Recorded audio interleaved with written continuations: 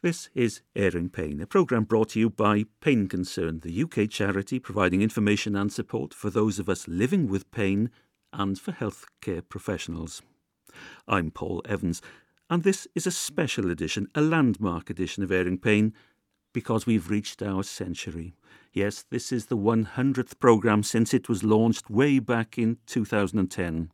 And like everything that's been achieved over the years by Pain Concern, it owes its success to a brainwave, but also the dogged persistence, conviction and tireless, selfless hard work of Heather Wallace. Pain Concern started a support group for people who'd done a 12-week pain management rehabilitation programme. The people knew how to manage their pain, what they had to do in their lives, the changes they had to make to manage their pain well.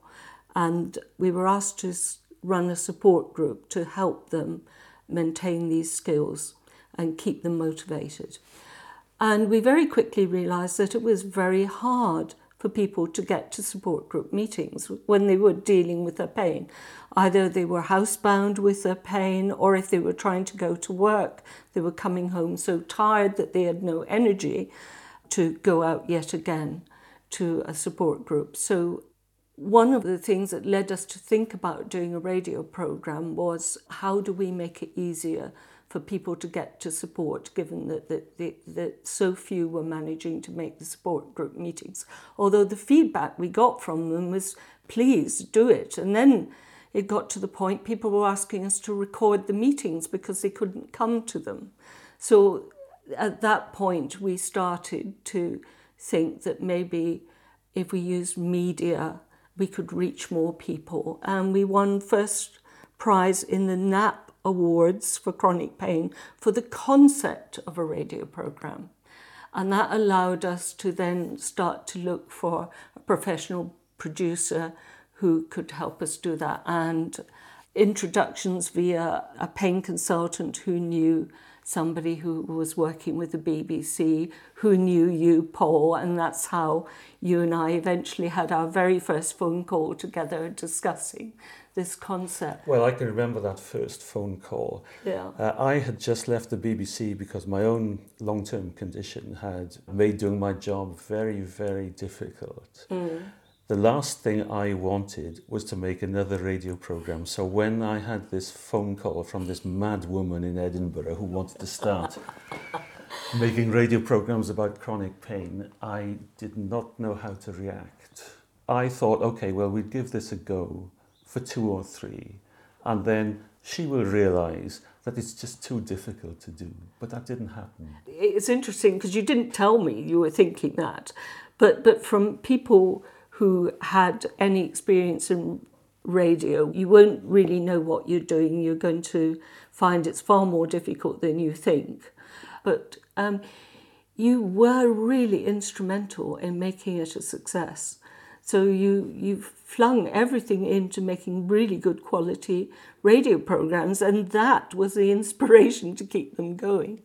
That and the fact that the majority of pain is managed in primary care by doctors and nurses and other healthcare professionals who have very little training in chronic pain, who don't understand it, who don't understand how people need to self-manage their pain, to manage flare-ups and so on. So, one of the visions behind it was to allow people who couldn't get access to specialist care to hear from top specialists about how to manage their pain, and also patients who were benefiting from those specialists' care and were managing to put things into practice. So you took that on. But the eye-opener to me was that once I'd started doing this, and once you'd introduced me to all these specialists and people who genuinely knew about chronic pain and could help people, it was an absolute eye-opener that all this information was there, and having been managed for a good 15, 20 years plus, this information was there, but nobody had told me anything about it. That's right. I mean, for the first 11 years of my life with pain, and I was very disabled by my pain, I had no help at all. And what made me really motivated to drive it forward as much as I could was a difference that actually access to a pain specialist had made to my life, and the turnaround. And then realising with excitement that there was a whole pool of knowledge there that could help people in this very difficult situation, dealing with this very difficult condition. You know, it really was almost criminal that this wasn't better known to the many, many people whose lives was blighted by everyday experience of pain. Once we opened that door, it was really hard to close it again, I think. Lots of the stuff is not rocket science. Yeah. The self-management approach, that may have been suggested to me, but put over in the way that, listen, there's nothing we can do for you. Get on with it by yourself. Yeah. Self-manage yourself. That's right. Go away and don't bother us in the surgery anymore because, you know, you've had as many medications as we can give you. They're not helping your pain. You'll just have to go and live with it. And the key to that is being able to tell people, well, this is how you live with it. There is a way of managing this effectively that will let you have a life, not without pain, but at least where the pain isn't dominating every minute of your day and influencing all the choices you make. People talk about getting a life back. When I asked you what we should be doing for this 100th programme, you immediately said the Glasgow Pain Education Sessions. That is what we are proud of. Yes. The clinical psychologist in charge of the pain management programme in Glasgow, Martin Dunbar, is a very smart guy, and he runs a really good team of people. And they had a discussion about the future direction they should take. Should it be in, you know, sort of getting involved in highly specialised pain management services, which help just a small handful of people? Or should it be much more about getting pain management into the community? And let's face it, you know, it's about preventing people's families from breaking up because of pain, helping people stay at work. So they made the decision to widen access in the community, and they did a pilot research project in West Dunbartonshire looking at the role that pharmacists could play in helping people manage their pain, and also these pain education sessions. So he and his team are the brains behind this, and they invited Pain Concern to be involved because they felt that we also were sympathetic to that approach. That's Heather Wallace, the driving force and human dynamo behind Pain Concern. So, the Glasgow Community Pain Education Sessions are currently run at 6 venues across Glasgow. They're for anyone who's had pain for more than 12 weeks, and the aim is to give a better understanding of pain and how to manage it more effectively in the long term.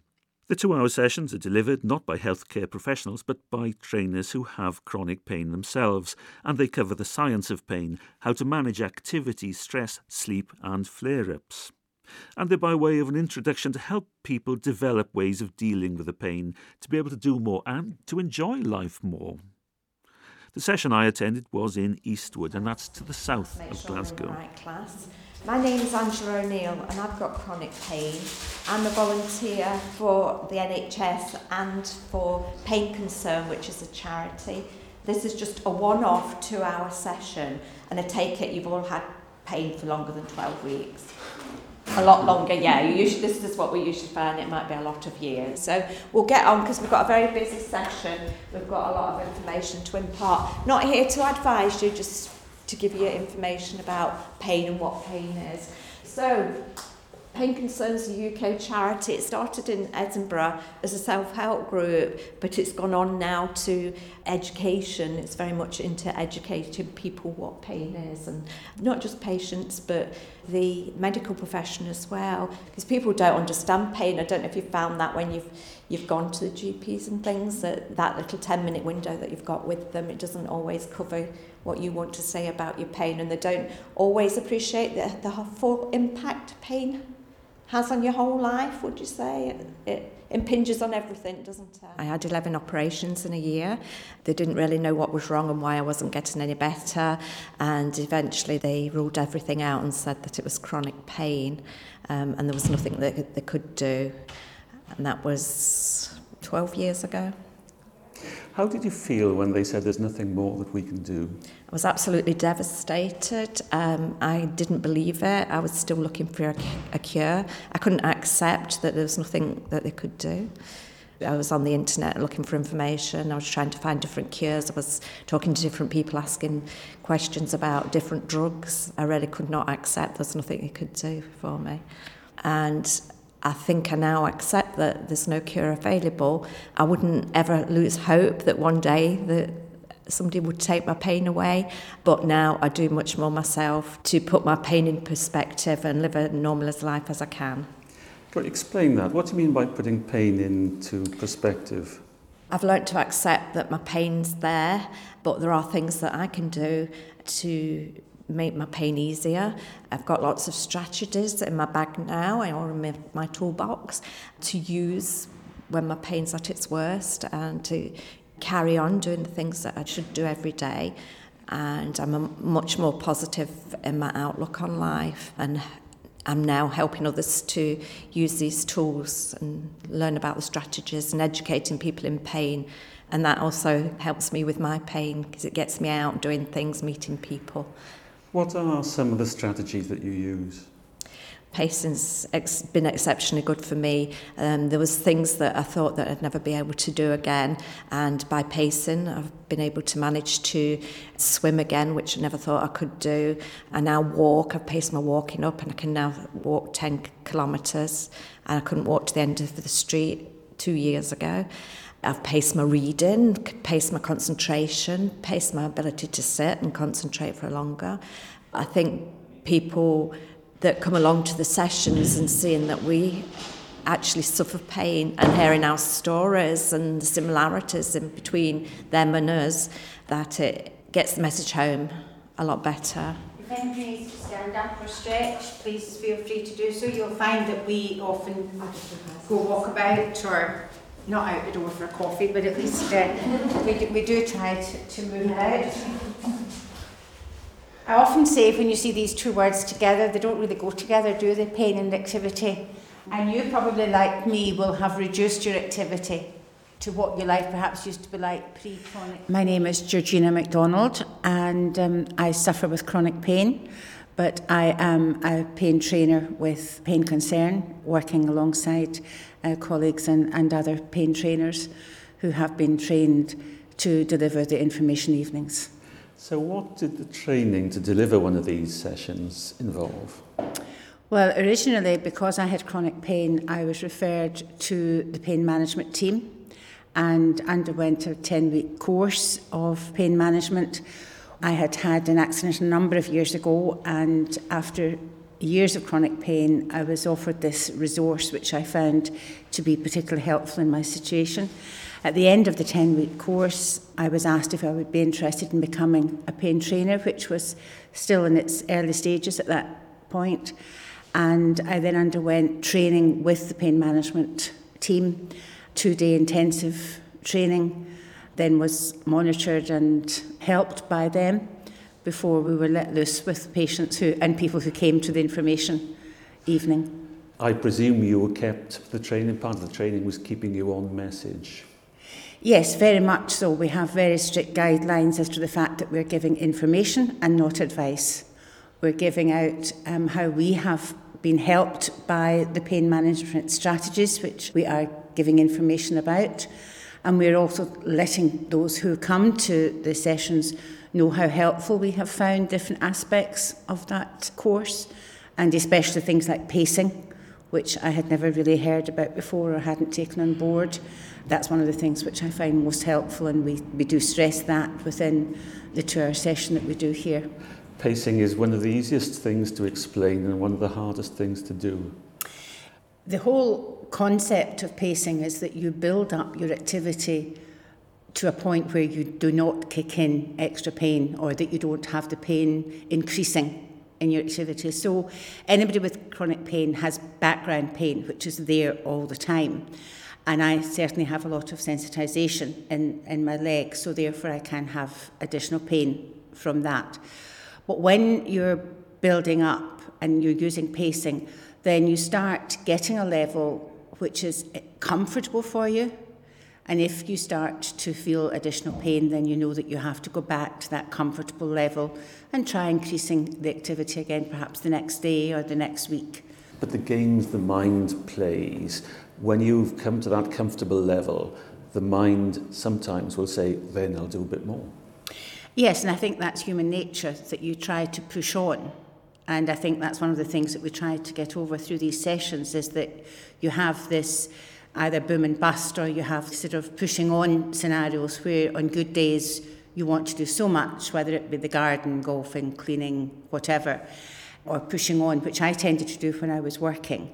I tried to dismiss the fact that I was really not able to do the level of activity that I was undertaking at that time, and so was incurring further pain, which if I'd known about pacing at that time, I might have prevented even having to stop work when I did. My GP is exceptionally good and is very helpful, very supportive.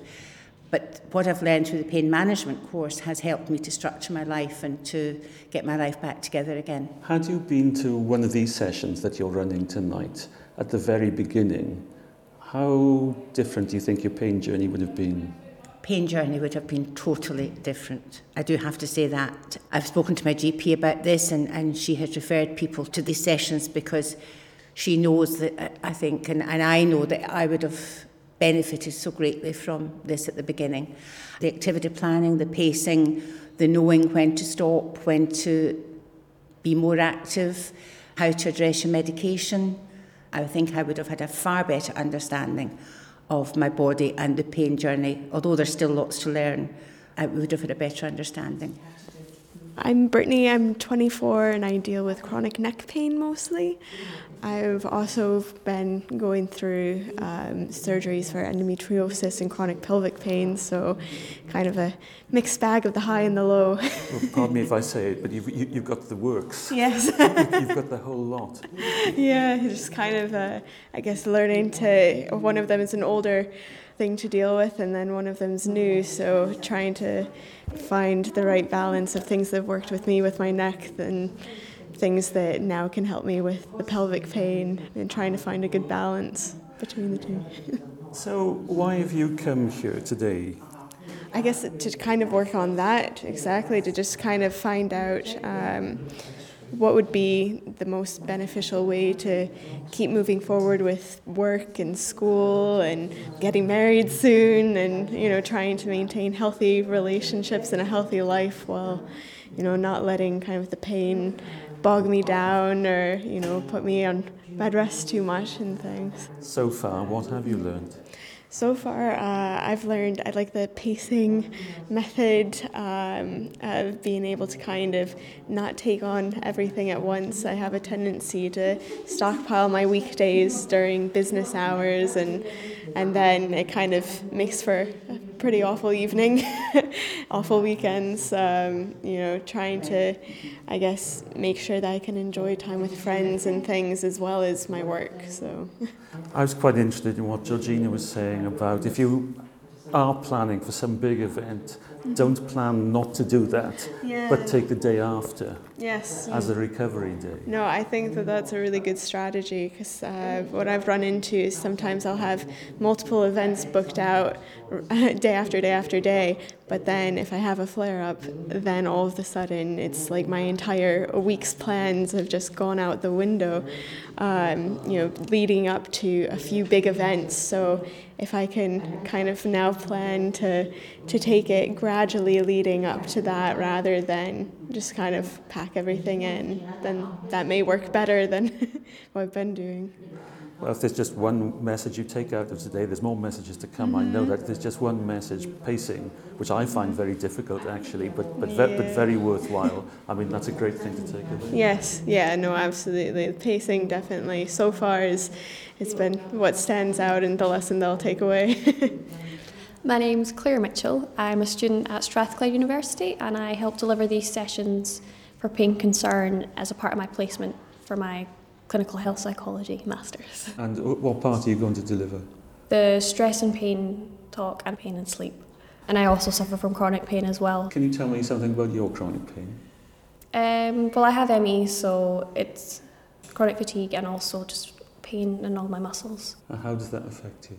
It affects my mobility and it affects me cognitively, my thinking. You forget your words. Your brain just does not function at the same capacity as it usually would. Concentration is low. You get stiff, you have to move around a lot easier. When did you start having your ME? When I started university, so 5 years ago. So how did you cope with university and ME? It's mostly about time management and working with what you can and accepting that you have limits and you have to stick to them, so then you have to manage your time effectively. That's a form of pacing, isn't it? Yeah, it is, I guess. So how does taking part in these classes help with your condition? For me, particularly the information on sleep really helped me, because you're kept up at night from your pain, and for me I would spend a lot of time just lying in bed because I haven't slept and I can't do anything, so I'm just going to stay in bed anyway and try and catch up on sleep. But really what's important is establishing a routine and not lying in bed all the time, because you can't catch up on your sleep. It's not like a bank. Esther McFarlane, retired for the last 10 years, nursed for 40 years. As my pain began to increase, I began to shift my job. So what brought you to this pain education class tonight? It was really interesting to know the changes that are taking place in sort of pain management and pain education and pain knowledge since I taught it. And I'm talking about 20 years ago or something I taught it. So you taught pain management? Pain management, So how has it changed? I mean, most of the things that are changed, but what's got me is the fact that they now accept that chronic pain is there and that it's different from acute pain. Because chronic pain used to be, oh, she's neurotic. She just, that was her. And it used to frustrate me, that idea that people would say that about folk. It's all up there in the head. Yeah, that used to really frustrate me. And it's quite good to hear that there is evidence to show that persistent pain is different from acute pain. And it's not just something that's in your head, it's to do with neuroreceptors and things like that now, which is really quite interesting. It's great for folk that are just, if you want stepping out in that road, of having chronic pain, it's great to know that people are going to listen to them now. But is the stuff you're learning today, learning about in this session, that would help you with your pain? Yes. So many times you're really not good to yourself. So many times you start to think, maybe I'm making this up, maybe this is my head, maybe I could do something different. What I've learned tonight is that, no, it's there, Esther. You deal with it, I suppose it's about acceptance, about accepting that you have it and deal with it in a sensible way instead of sort of pushing your own boundaries all the time. My name is Lynn Watson and I'm a clinical nurse specialist who works within the pain management programme in Greater Glasgow and Clyde. This is bringing pain education into the community rather than taking the community into the hospitals, if you like. Absolutely. What we discovered within Glasgow, in line with the Scottish service model for pain, we were quite well served within Glasgow at some of the levels for education within the service, but that's sort of what we call level 1 service, which was education and information for people within the community. There wasn't really any service available at that time, and so as part of the pilot, that was what we looked at. And what's the take-up like of these sessions? Some areas the take-up has been really good. However, some of the areas it's perhaps still not as well attended as we would like, and I think that can be for various reasons. We're certainly looking within the service and more importantly through Pain Concern at how we can allow it to become more accessible for people, that people know about it, that people are encouraged to attend perhaps by the professionals that they might see in relation to their pain. It's one thing to advertise them, it's another thing to convince people that this is the sort of thing that would help them. No, absolutely, and I think there is certainly a role for us as professionals to play in that. I certainly think that it is given more validity if, say, a person's GP, practice nurse, physiotherapist, etc., is encouraging people to go along to it, then I think it makes that more valid, that the information that they're getting is going to be suitable for them, is going to be appropriate for them. But in primary care, I guess, the GPs have to buy into the scheme. Yes, and that has probably been a struggle. There are huge pressures on all primary care services. Obviously, I work at the other end of the people's pain journey, that sort of level 4 commitment, which is a pain management program. And what people time and time again say to us within that service is, I wish I had known this before. And that was something we were hearing regularly. And I think it is invaluable to give people that confidence to realise that there are things that they can do themselves and manage themselves and empower them to make choices themselves. I think in certainly the west of Scotland, we've been brought up with that almost Calvinistic attitude that you don't matter, that we have to think about everybody else and that we aren't really important. But actually, you are important, and you have to, as Angela said, pat yourself on the back when you achieve something, and you have to do what is good for you.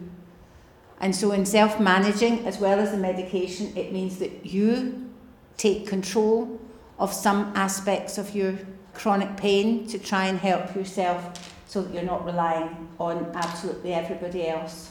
And I think Angela said at the very beginning of today, 1 in 6 people have chronic pain, so we are not alone. Lots of people have chronic pain, and we hope that this evening has been a help to you on your journey. Thank you very much. You can find out more about the Glasgow Pain Community Education Sessions and how to enrol on one from Pain Concern's website, which is painconcern.org.uk. As always, I have to read you the small print that whilst we in Pain Concern believe the information and opinions on airing pain are accurate and sound based on the best judgments available, you should always consult your health professional on any matter relating to your health and well-being. He or she is the only person who knows you, your circumstances, and therefore the appropriate action to take on your behalf. Don't forget that you can download all 100 editions of Airing Pain from Pain Concern's website, which, once again, is painconcern.org.uk.